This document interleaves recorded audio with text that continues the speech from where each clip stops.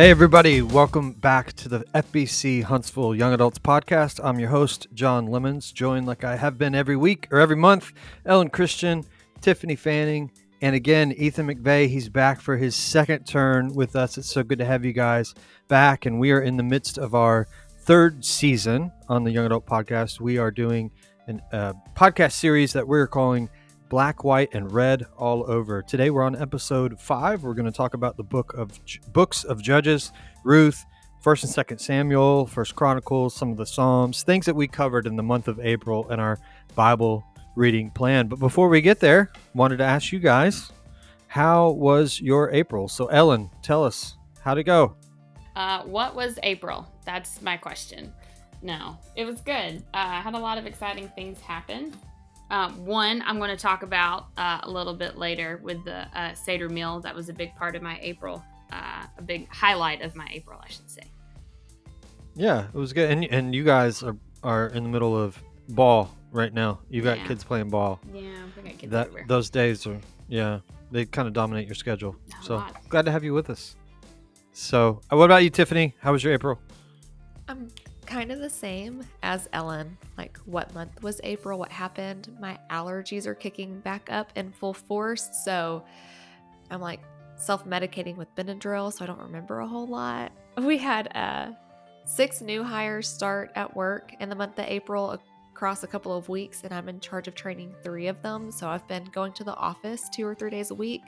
So that's been weird. I had to buy new clothes because I've been just in yoga pants and t-shirts for the past 2 years. And so, yeah, it's been good. It's been busy. It's been real. Nice. And you are under the influence of narcotics right now.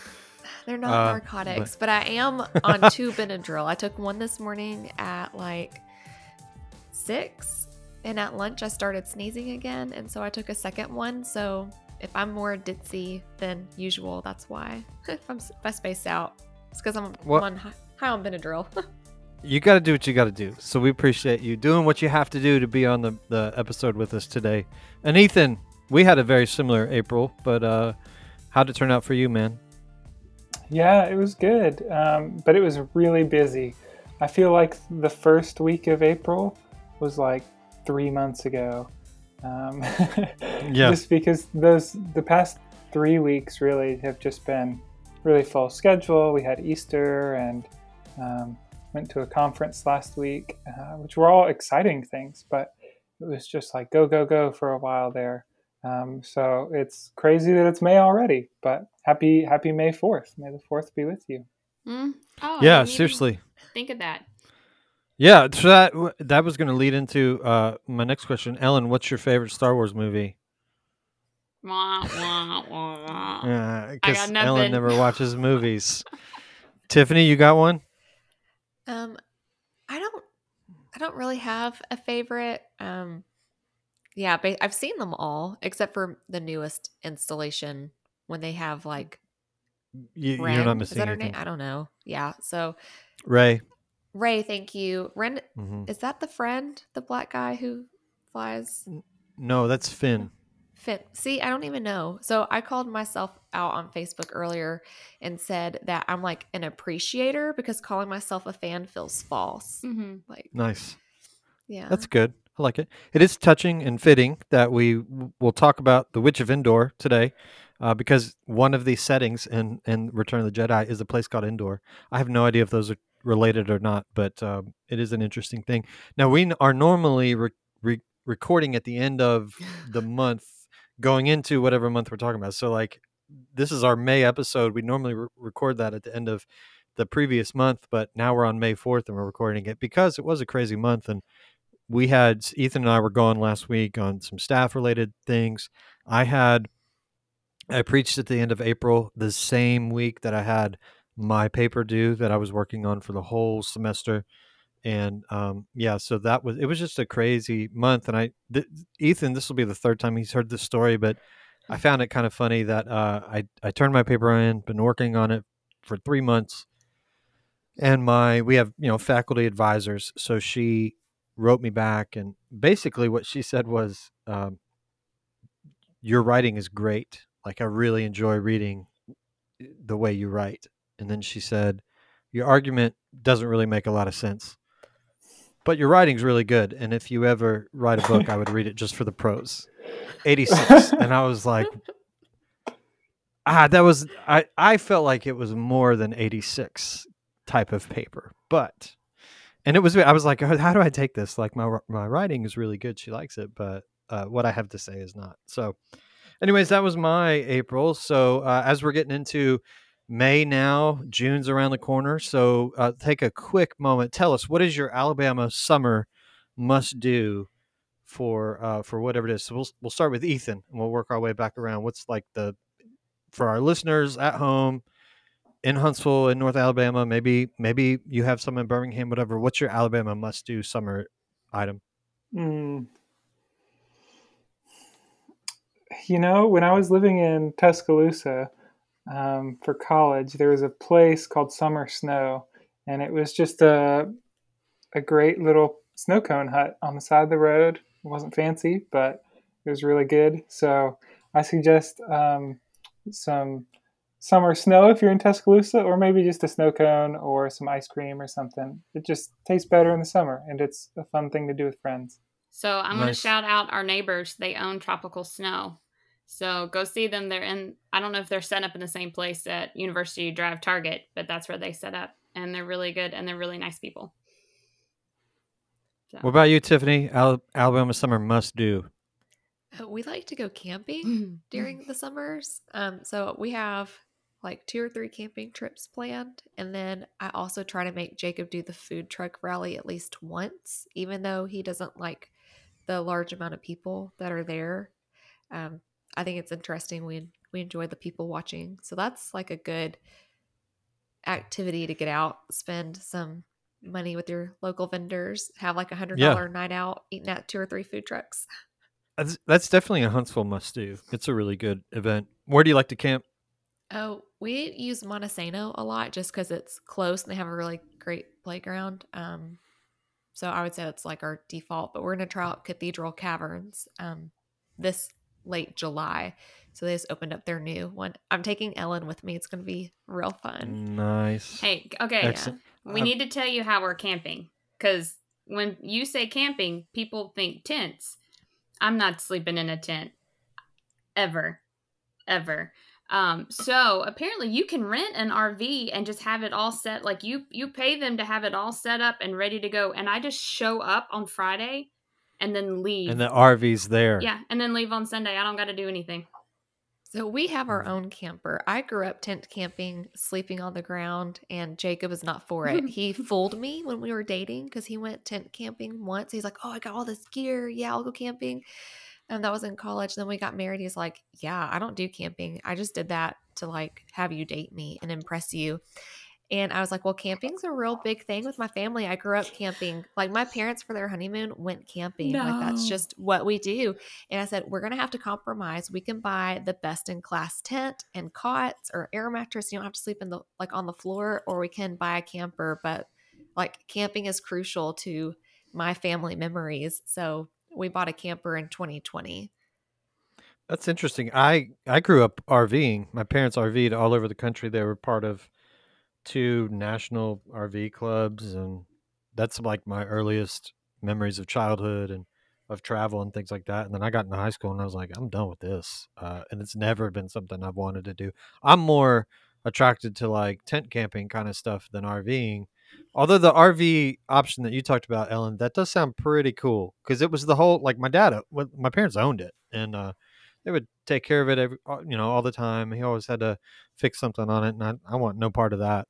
But that other option sounds pretty cool. Although I'm more intrigued by tent camping than RV camping would suggest. But all right, Ellen, 30 seconds. What's your Alabama summer must do item? I don't know. I feel like I'm always like escaping the Alabama summer heat by going to the beach. So that would be if you don't beach at, Destin or Panama City or someplace down there, then I got nothing for you. That's not Alabama. I know, but I'm just saying, like, you got to escape it. I know it's like what your must do, but hey, well, I will say food trucks. Those are the best. They're expensive, but they're the best. It's fun. Yeah, no, that is fun. And I would say, yes, Alabama beaches or Gulf Coast beaches are Mhm. great. And it's a great trip down there. I've been to Atlantic beaches and Gulf Coast beaches, and And I've I'm never similar. seen the kind of wildlife that you see down on the Gulf Coast. It's just Agreed. amazing. It's and the water's a lot bluer. Looks like water. It doesn't look Mhm. like, trash. So yeah, that's a good one. And then around Huntsville, if you have not hiked around North Alabama or just done some of the outdoorsy stuff, there's so much to do, and it's really great. And it's always something I really look forward to in summer. But with all that said, we're going to jump into the rest of our episode. We're going to talk about Judges, Ruth, First and Second Samuel, and First Chronicles here in just a moment.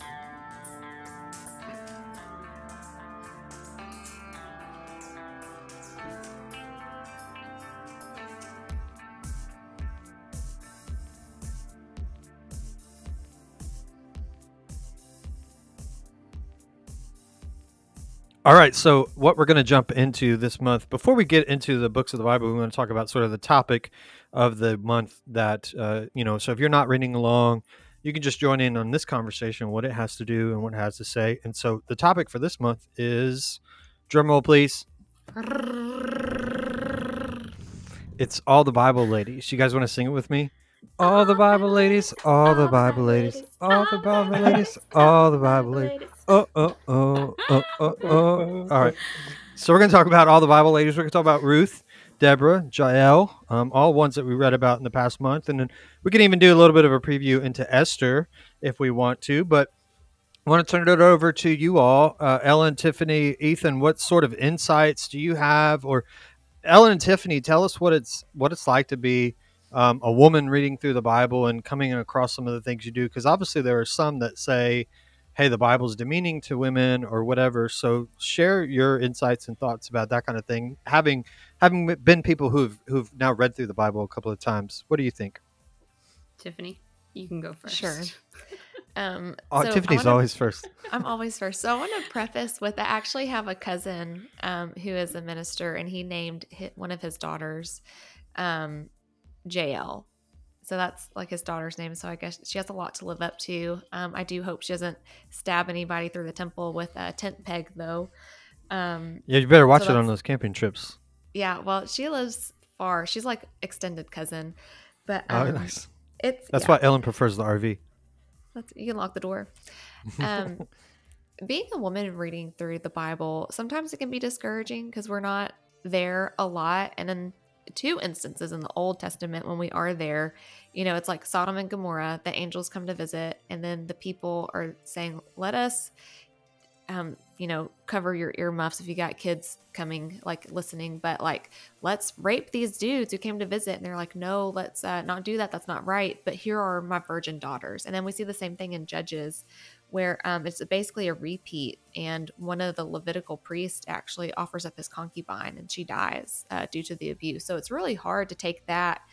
But one thing that Tara Lee says is the Bible is often descriptive and not prescriptive. So I think a lot of the treatment of Old Testament women is not what God intended. It's due to the fallen creation, and it's just a descriptive action. And the times that we do have positive women, I just like cling to them, and I want to remember those stories. And so when we're reading through genealogies, which are terribly boring, and there's just one little snippet of, and this woman was the mother of, it's just like those little golden nuggets you have to hold on to. Yeah, very good. Ellen, what do you think? Yeah, I mean, I'm going to kind of say the same thing as Tiffany. You do have to kind of look for those nuggets and seek those out. And sometimes finding those stand out to you more because they are not over and over and over men. It's like, oh, when you get to a passage about a woman, you're like, oh, it kind of like grabs your attention a little bit more. So, I think that, but it is hard to read that and not automatically feel like it's not a place for women. And so you really, I have to sometimes just be like, it is descriptive, not prescriptive, which is great to see where, kind of where it was and where we've come. I mean, it's a good measuring stick if you ask me. So, yeah. Yeah. The one thing I would like to bring back from the Old Testament times is that when a woman was during her unclean time of the month, she got like a tent to herself to go hang out.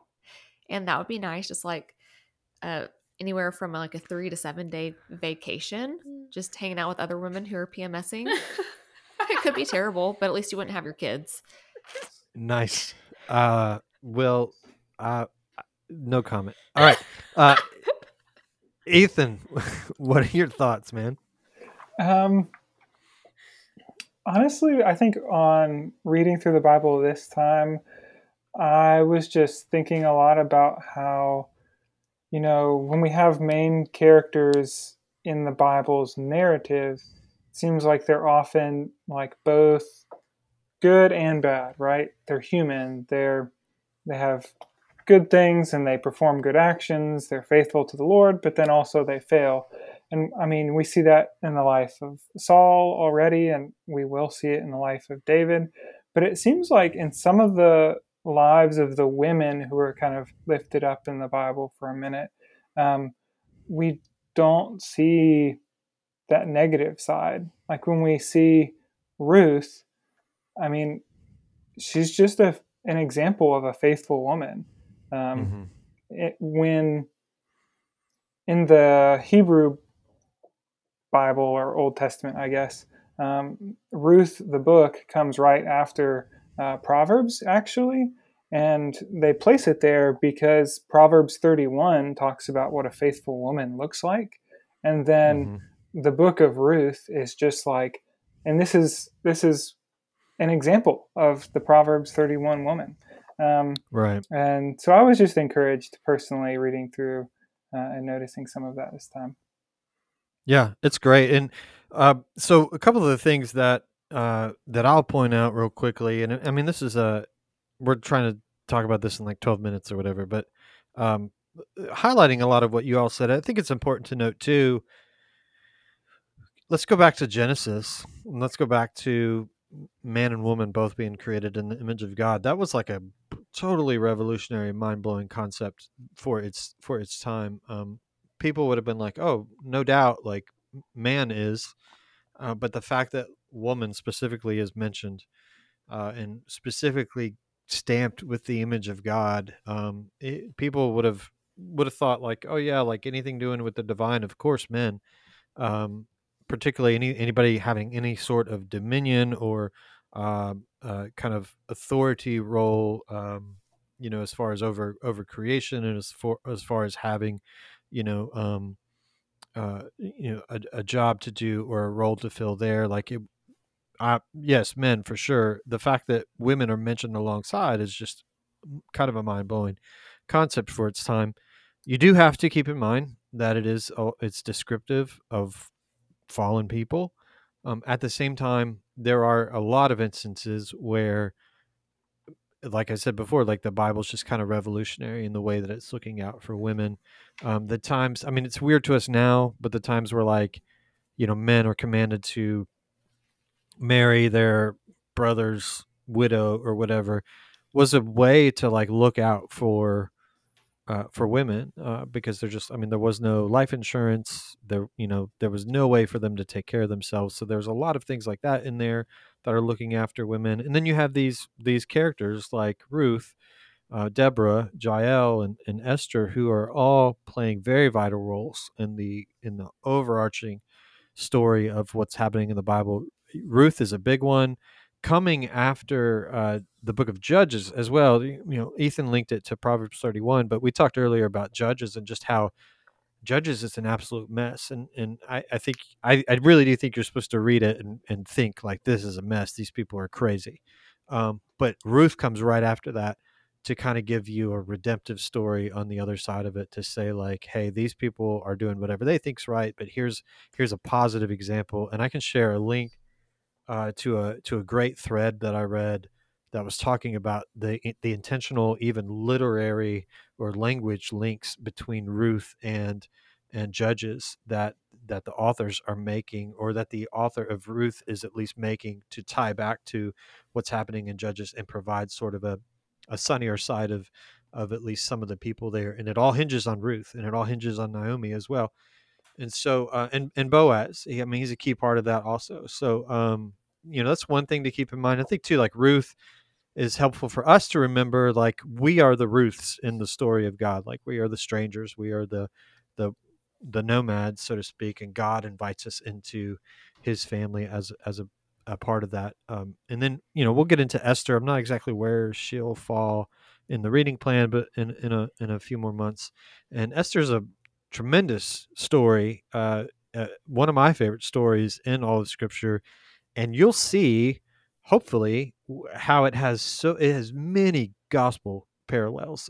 Basically Esther sort of takes on the role of what Jesus will take on for us. So in the narrative she's kind of pointing, or she's sort of a shadow that will kind of prepare our hearts for what Jesus is about to do. Jesus is the one who has access to the king, who approaches the king on our behalf, and who persuades the king to spare us, so to speak. So that storyline is so important in Scripture. And I can't remember, one of the Jewish holidays that they celebrate even now uh, is a remembrance of the story of Esther. So it's a huge part of the storyline, and it's a huge part of pointing to what it is that God's going to ultimately accomplish for us through Jesus. And then, of course, you get to Jesus, and you get to the fact that he had women who supported him, women who followed him. I can't remember what verse it is in the New Testament, but it talks about how they were supported financially by certain women.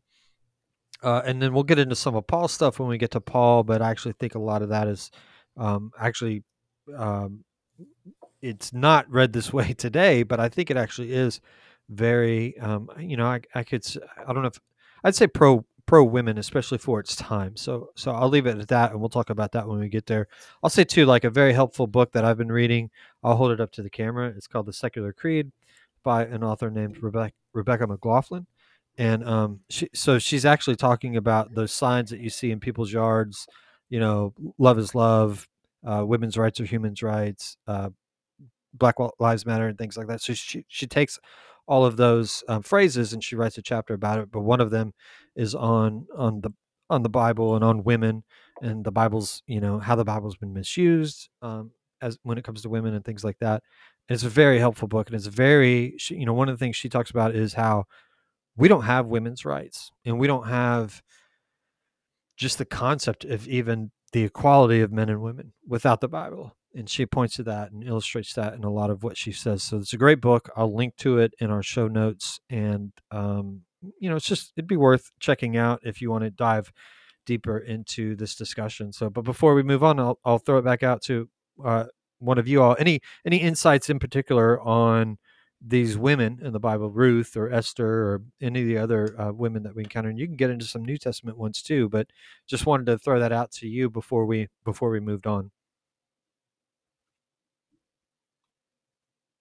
Okay, then no, then we'll go on into the next part of our show.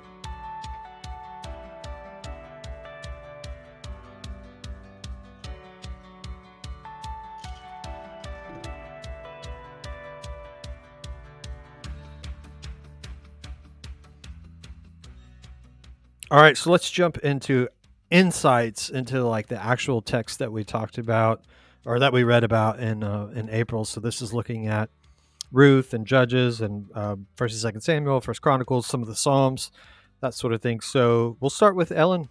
Your insights from our text for this month. So my insights kind of like tee in with the Seder meal of what we did. So that was the first time I'd ever done a Seder meal or been a part of a Seder meal or even like thought remotely about a Seder meal, if we're being honest. And I thought it was kind of funny, us actually not recording this podcast early kind of opened up to some different ways of thinking when we got into some of the like historical Psalms. Because it was funny how the Seder meal was such a I just couldn't get over the simplicity of it. And yet, like 12 hours prior to the actual meal, I made it and I didn't make it a really big deal. I was getting really nervous about the sanctity of it, I guess. I was so many things that I didn't think of, but it's because it's not something I've ever done, ever been a part of, anything like that. So uh, when we've done the meal, and then there was some reading that happened in Psalms, specifically Psalm 78, um, almost kind of hurt my feelings, if I'm gonna put it honest, because you had, God had set everything up, and to me, what seemed like He laid everything out on a Seder plate, on a plate, so easy of what they should do, and yet the Israelites kept screwing it up. And I always tend to put the Israelites on a different playing field than me, because I still have this feeling that I'm working through, or this notion that I'm working through, that I am somehow better than them, yet I'm not. So 78, Psalm 78 specifically, kind of just hurt it hurt my feelings. It made me hurt because it just laid everything out of what happened, and the history, and of all the things that they're supposed to remember. And they're supposed to be like singing this song, right? Singing this song to remember. So how do you go from constantly singing this song and remembering your past to screwing it all up, and you have all this terribleness come out of Judges? Like, I can't, I'm having a hard time.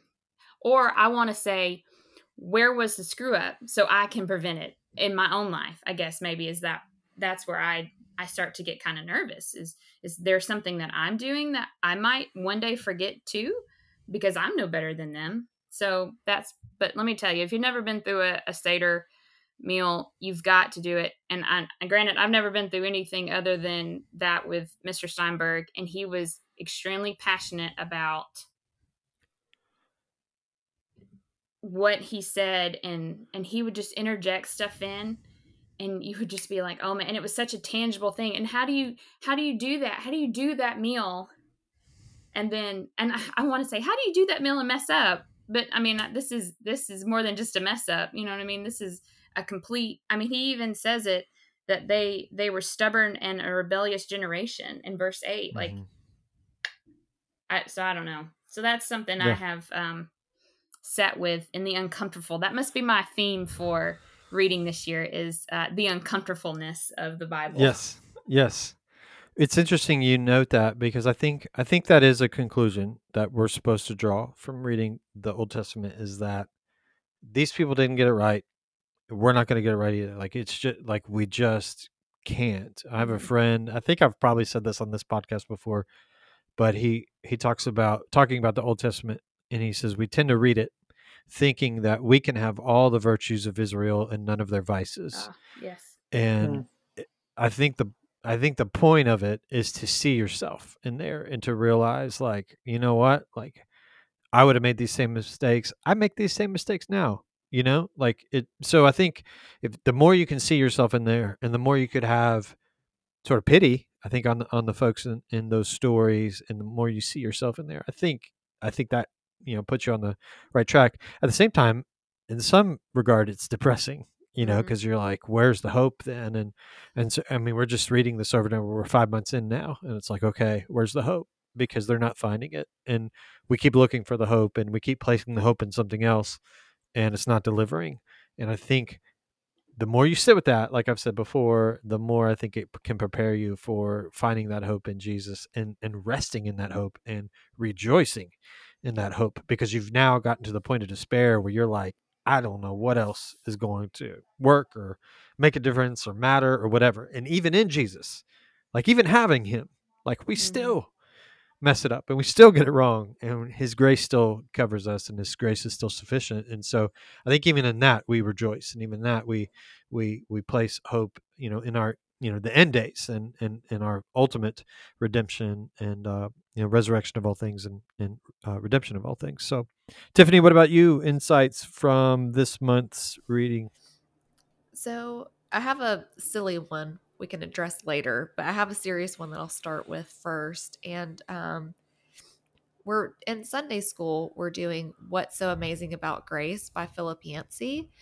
And I guess it was 2 weeks ago, Elaine taught a lesson on like basically the premise was pray for your enemies. And I had gotten an email.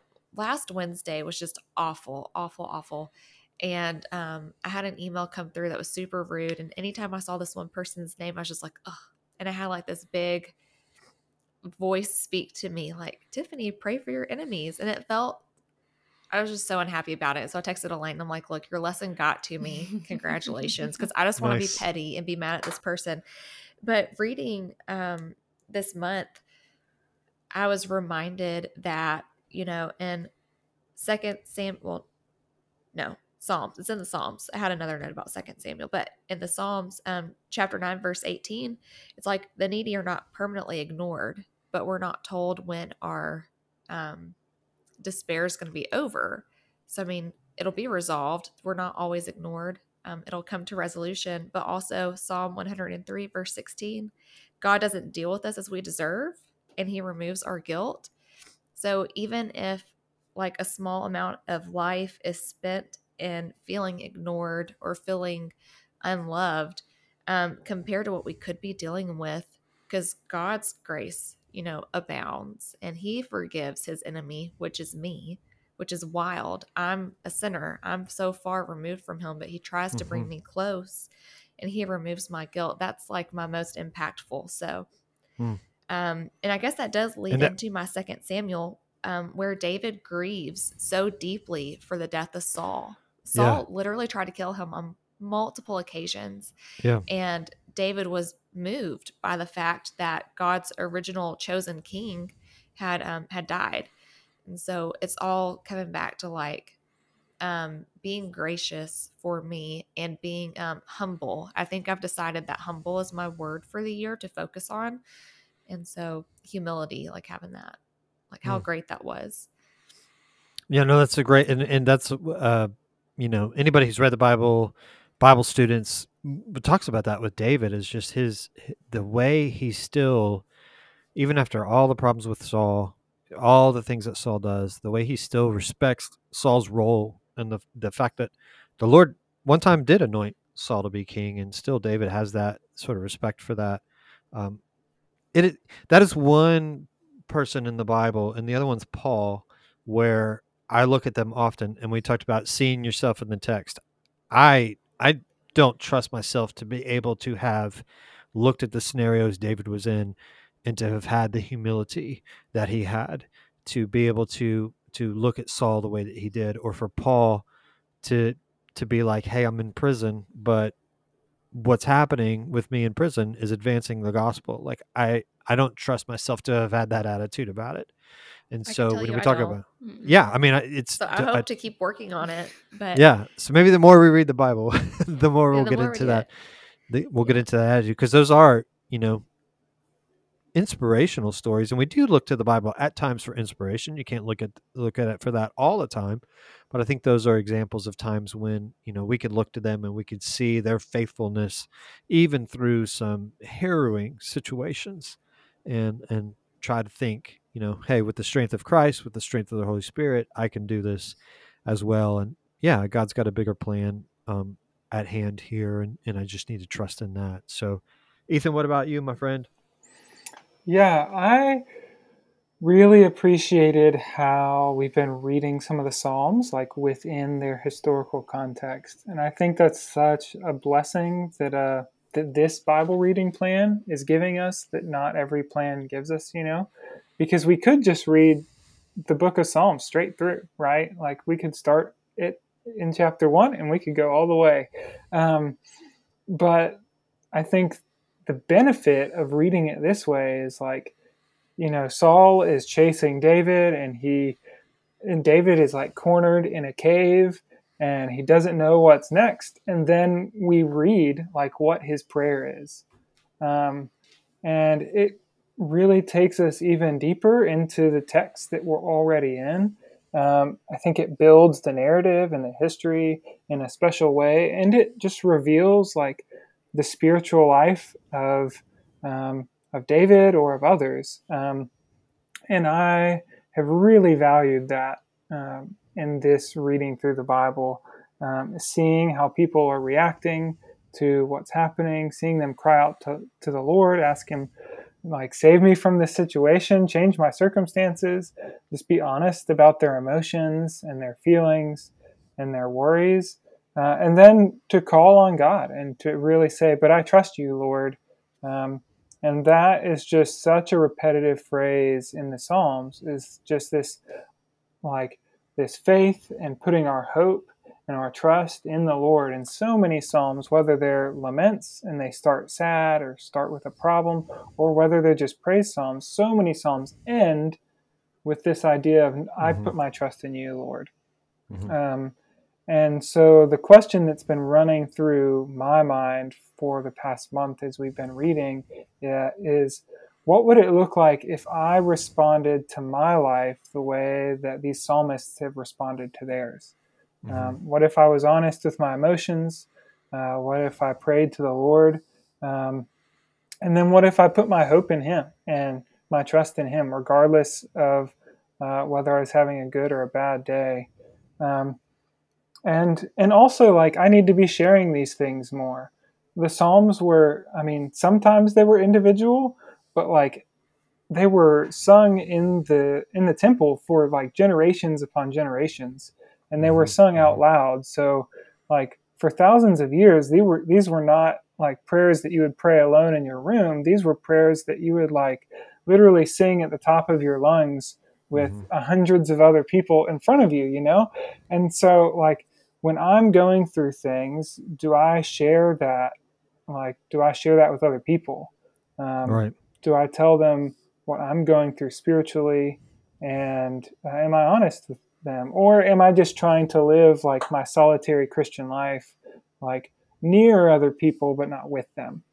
And so the Psalms have really challenged me, and I have really enjoyed our reading plan and how they've kind of squished them into their contexts. And I've just loved it a lot. Yeah, I love the chronological readings for that because they kind of interweave in and out. The first time I ever read through the Bible, I read through chronologically, like we're doing with this, and it just helped me get a greater appreciation for the story, for what's happening in the Bible, and for where the story's going and things like that. And then, yes, being able to read the Psalms when they're written. And you pointed this out in a staff meeting in a devotional you did about how the Psalms will often basically start out asking the same questions we ask. A lot of them will, like, God, where are you? God, why are you letting this happen? But they will always finish, if you notice, they will always finish basically saying something to the effect of, nevertheless, may the name of the Lord be praised. One of my favorite Psalms is Psalm 11 for that reason. Like, it just kind of, it asks these big questions. And in the New Living Translation, it says the foundations of law and order have collapsed. And it's just a really interesting take on that, because I think that's something that we would say today. And he's asking, like, where's the Lord? What's the Lord doing? Nevertheless, may the name of the Lord be praised. I remember coming to that same realization years ago, Ethan, and just being wowed by the Psalms and the fact that, again, these are things that we can sit in, that we can feel, because they express a lot of the same things that we do. I think what I'll share is just, obviously we read through Judges. I think if you're in our text thread, I was like, hey, this is a really hard book, and it is. And I think, we're meant to read that and not stop there and go on into Ruth, because there's a greater story being told. I do think, maybe for the writers and maybe for some of the early Israelites, there is a bit of nationalism and pride at some of the conquering stories that we find in the parts of the Old Testament. But I think for us, I think it's key to not stop there, and it's key to keep reading and to see where it's going and where it's leading, because there's another book I'll link to in the show notes that I read recently called How Not to Read the Bible.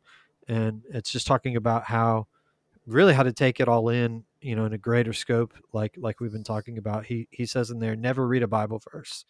And he's talking about, not to take verses out of context, to read them in the context of what's going on in the story, what else is going on in that particular book, that sort of thing. And so I think, as we read these stories, and there might be some nationalism, there might be some pride that, like, hey, we were a great nation once or whatever. I think if you read on and you read the rest of the books and you read what happens to the Israelites, I think then the scriptures are asking us to consider, but what was the good of all that? because where did it lead? Because it ultimately led to them being back in, there was another army that raised up. There was another army that was stronger. So like, yes, it was great that you had a great nation at one time, but what was the good of that? And getting at what you were talking about, Ellen, is like, where can you see your own flaws and all of that lead to the downfall? And I think that's part of the things that are missing, that if you just focus on those conquest stories. What's up, Tiffany's cat? If you just focus on those conquest stories, you can miss all that. But I think you're supposed to keep reading. You're supposed to keep seeing, like, that's not going to lead where you want it to lead. Now, I will say too, one thing I will recommend is going back after reading chronologically, after you get an understanding of like the story of what's happening in the Old Testament and where it's leading, to go back and to actually read the books as they're meant to be read, because First and Second Samuel, First and Second Chronicles are not meant to be read together. They're not meant to be read with the Psalms. The Psalms actually have a unique pattern to them. The Bible Project video talks about that really well. And so it is helpful to read those together the way they were meant to be written. Chronicles and Samuel tell a lot of the same stories, but they were written several hundred years apart. One pre-exile, one post-exile. And so the chronicler is writing after the exile, and he's got a whole different other objective to what he's trying to get his readers to understand and do. So it's just important to keep that in mind. I kind of look at Chronicles as like a reboot. We talk about like movies that get rebooted. And so you're familiar with the story, but like there's a whole other spin on what's going on. And the chronicler, I think, you get to Judges, and Judges, the last verse of Judges talks about everyone did what was right in his own eyes because there was no king in the land. And so it's setting you up to look for a king. Well, obviously we see the story of David, we see the story of Samuel, and how ultimately, even with a king, they still failed. So Chronicles comes along, and it gives us some of those positive stories of David. But a lot of people sometimes will be like, well, how come it doesn't tell the negative stories of David? Because David's been dead for hundreds of years. Like, we're not looking for David. We're looking for a king that looks like David. And that's kind of what Chronicles is trying to set up for you, is to, I don't even know if anybody's listening to what I say, because Tiffany's cat, the cameo here, if you're not watching on YouTube, it is awesome. But I can't even, there's no blooper reel because I can't even salvage anything that I've said. It's great though. I'm so sorry. No, it's hilarious. We'll get more YouTube views out of this because of crazy cat video could be our tagline. Seriously, all that to say, like, Chronicles is setting you up to still look for a king, and a king that looks like David, but it's not David, because we've seen how David has failed. We've seen how the line of David has even failed. So it still is setting you up to hope for that, but you miss that when you kind of splice the book up and you put it in a chronological order. I'm not saying that's bad. It's a good thing to do, but I think it's a good thing to do afterwards as well, to go back and kind of read it in the context that it was meant for. I think Chronicles too, like, you'll notice when it ends, it kind of ends and just kind of leaves the reader hanging. Where I think it's the king of Persia, I can't remember who it is, that sends them back into the land. And the book just says, and they went up, and that's it. And the Bible Project will talk about this as well, but it's almost like it ends on a cliffhanger, because it's almost like the writer's like, okay, the story of Exodus. They were in exile, or they were in slavery. They came back. You saw what happened. So now we were in exile again. Now we're allowed to come back, and you get to write the rest of the story. And I think that's kind of where Chronicles is leaving the reader. And of course, we know the rest of the story. They get, put into exile, or put under subjugation at least again, and leaves us looking for ultimately Jesus. So with all that, we will, oh, you had a thought, Ellen? Yes, I have a thought. So, okay, John, Ethan, this is for you guys. So when you go to seminary, is there like a requirement when you are getting in to like read through the Bible and how you should read through it? Or I feel like A, that might be important, but B, that might, I don't know. When I went through, there wasn't like a requirement. I think there was an expectation. And then of course you're taking, we were taking what's called Old Testament survey, New Testament survey. And so you're covering all the books of the Bible, and you're expected to have read along with the books that you're studying, but I don't know that there was like I didn't sign like an oath that I had read through the Bible or whatever. What about you, Ethan? Just that'd be an Yeah, issue. pretty much the same. Like that wasn't a question when I was applying. They didn't ask me like, how many times have you read the Bible? But they I were do think it should interested. be. I have wondered that. I do think it would be helpful. But go ahead. Yeah. Um, but they gave us like a little quiz at the beginning of our first semester, and then I think at the end of year one, so after I had finished my New Testament and Old Testament classes, they gave us another like survey. And I mean, one of the questions on that was like, how many times have you read the Bible? And they were, expecting our number to increase by one, like in that time frame. Ah, So, and I think, I Yeah. mean, for most students, it did. interesting thought. Well, we will. With that, we'll go into a little bit of a break here, and then we'll come back, wrap up this episode, and look ahead to what we have coming up next month.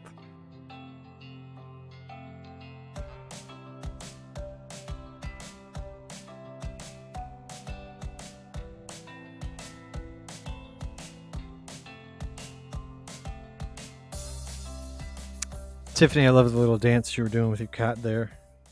Yeah, That's she did awesome. not like it. She did not look amused at all. She was not. All right, so looking ahead in the month of May, we're going to be finishing up a lot of the historical books.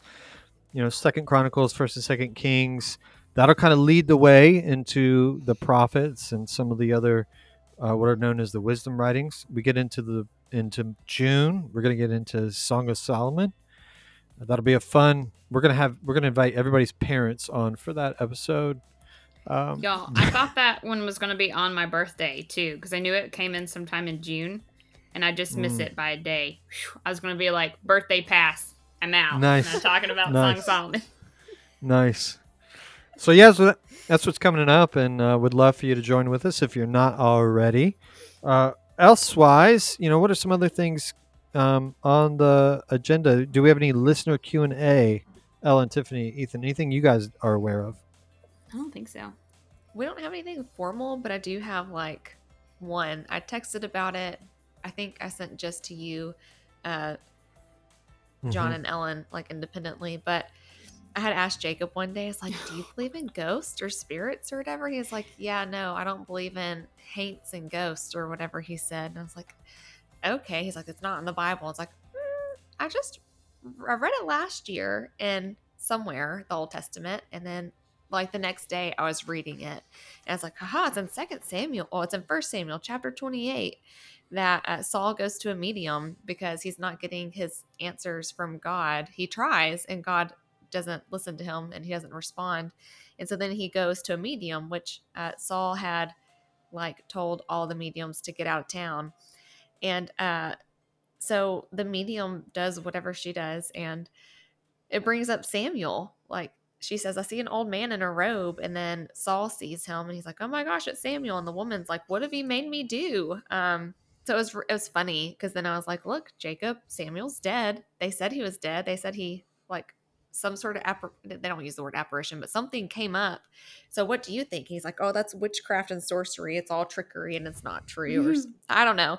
So I'd be curious to know like what y'all think about spirits, yay or nay. Because I feel like this is solid proof that you don't mess with Ouija boards because that crap's real and it's going to get you. I mean, even later on.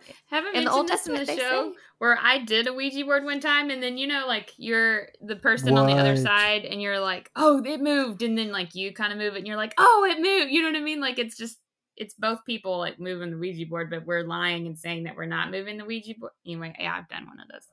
Also, one of those things where you go in the bathroom and you close the door and you say something 4 times, you flush the commode, you turn on the faucet and open the shower curtain, and they're supposed to be there too. I did that too.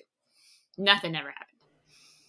I've never done those because I'm so chicken. And Oh my Yeah. I gosh. believe that stuff's real. I think Listen. it'll come get you. I grew up in the 90s. They terrified us with everything. And so Ouija boards, like we were just Ouija boards and peace signs. They were like, stay away. Like those are like what did they call them back in the day? Like archways or whatever to the demonic. And Oh yeah. yeah, so I was terrified of that stuff. And so to answer your question, Tiffany, this is one of those where I'm like, I don't really know, and I haven't really bothered to think much about it. My suspicion is that, I mean, we know that there are absolutely demonic spirits and demonic powers at work. We're told that all throughout the Bible, and so my hunch is just to kind of say like it had something to do with that, and that's kind of just as far as I go with it. I could probably, come up with a more well-defined answer for you if I sat down and thought about it or read some on it, but I just really haven't that much. But I don't. There's Ethan, not what about a you? class like this in seminary where No, they well, go over. there may have been. I mean, that's a great question. I mean, for me, it was 20 years ago, so I don't I don't remember if we did. So maybe I skipped that day. I don't know, but yeah, I don't remember anything particular, and I'm trying to. I mean, I'm looking in It's my like own Bible at like the notes that I've written there, and I don't I have a question mark, which is what I yeah, do in my Bible when I'm like, I need to look at this later, and I haven't looked at it later. So that's my it's answer, like unfortunately. foundational to my belief. I just thought that was Yeah, interesting. And then yeah, it's like, where did he come from? right. Because when they talk about death in the Old Testament, I don't feel like we ever talk about where your spirit goes after. And I know, John, you and I have talked about this like at church before. Like I was raised, heaven was the end goal, and Yeah, there was like nothing outside of heaven. And then when I read the Bible through last year, I learned about the new earth. And then you and yeah, I talked about it. And so it's like if they didn't know about the new earth yet being, recreated or made perfect again, like where did they think they went after they died? Was it just right. kaput? It's just fades Yeah, to black and there's nothing. So that was also kind of part of my curiosity, which again, this particular passage is not going to break my faith if I don't have an answer for it. It's just something fun to think about. yeah. And they did have a much different understanding of.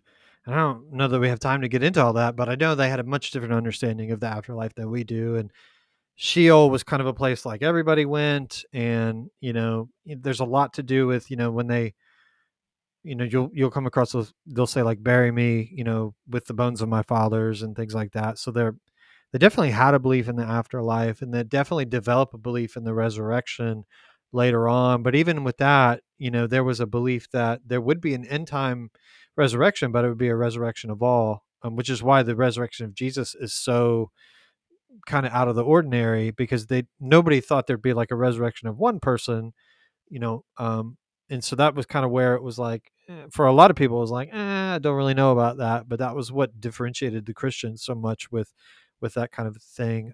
Ethan, you have any thoughts on the Witch of Endor and Saul and all that stuff? No, You I'm didn't gonna talk let about it in you seminary guys. either.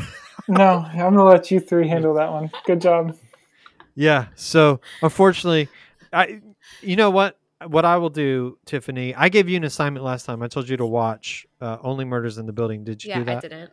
No, Nice. not. I've been watching Longmire if I can stay awake with all my doping of Benadryl. Well, I'll tell you this. I'll give you another month to watch Only Murders in the Building. I'll look up some Wasn't that on stuff. Hulu? Yeah. I don't have Hulu. I think that's also part of it. So So I think you should just get it for a month and then watch it and then cancel it. So that's what I think. okay. I do. So, but so yeah, you do that, and then I will. I'm gonna start the show, wrapping it up here. What I will do is I will look up the Witch of Endor and all that stuff for you, and we'll highlight it when we come back next month. How's that sound? Sounds good, Bible scholar John. Yep. Nice. Yeah, I'm totally gonna rehash like things that I've just read. It's not gonna come from me at all. So.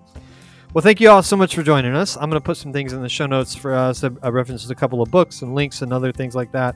We'll throw that in the show notes. You can look at that later on. We'd love for you to look that up. We'd also love for you to join in our Bible reading with us. It's a great thing to do. You can jump in the middle. You can listen to some of our previous episodes to get an idea of what's going on and what you've missed. And we'll be coming up on the New Testament soon. We'll be coming up on the prophets soon, which is a great way to sort of prepare for what it is that they almost are like. I look at the prophets as like doctors that kind of give us this diagnosis and then prescription, and the prescription ends up being Jesus, obviously. So like that's a great time to jump in as well if you haven't been with us there on that.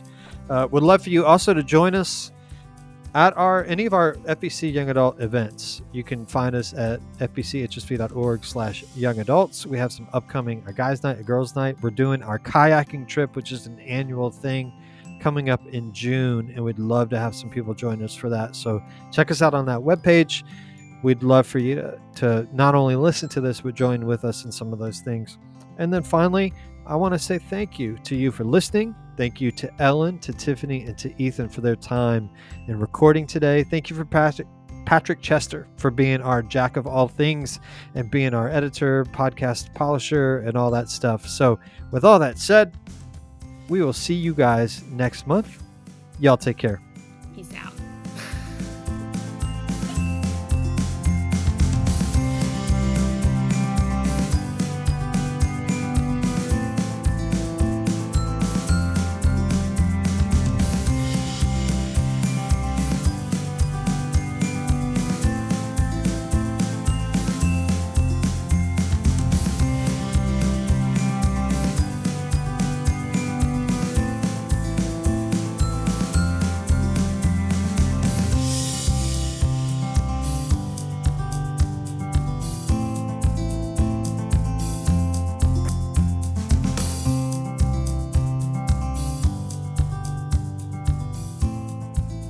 Number of people just jumped to 10. How's that? Do you have that up in the corner? Yeah, I see 10 too. What? Oh. We're popular, guys. Somebody's trying to hack in. Is it? Oh, I was gonna say, is this live? Yeah, no, I think it's probably because of the way it's recording. Anyways, we'll see. There's nobody else on here. It's just us. But I don't know why it says that. Spooky. It's the ghost, the Witch of Endor. Yeah. That's what it is. Right? So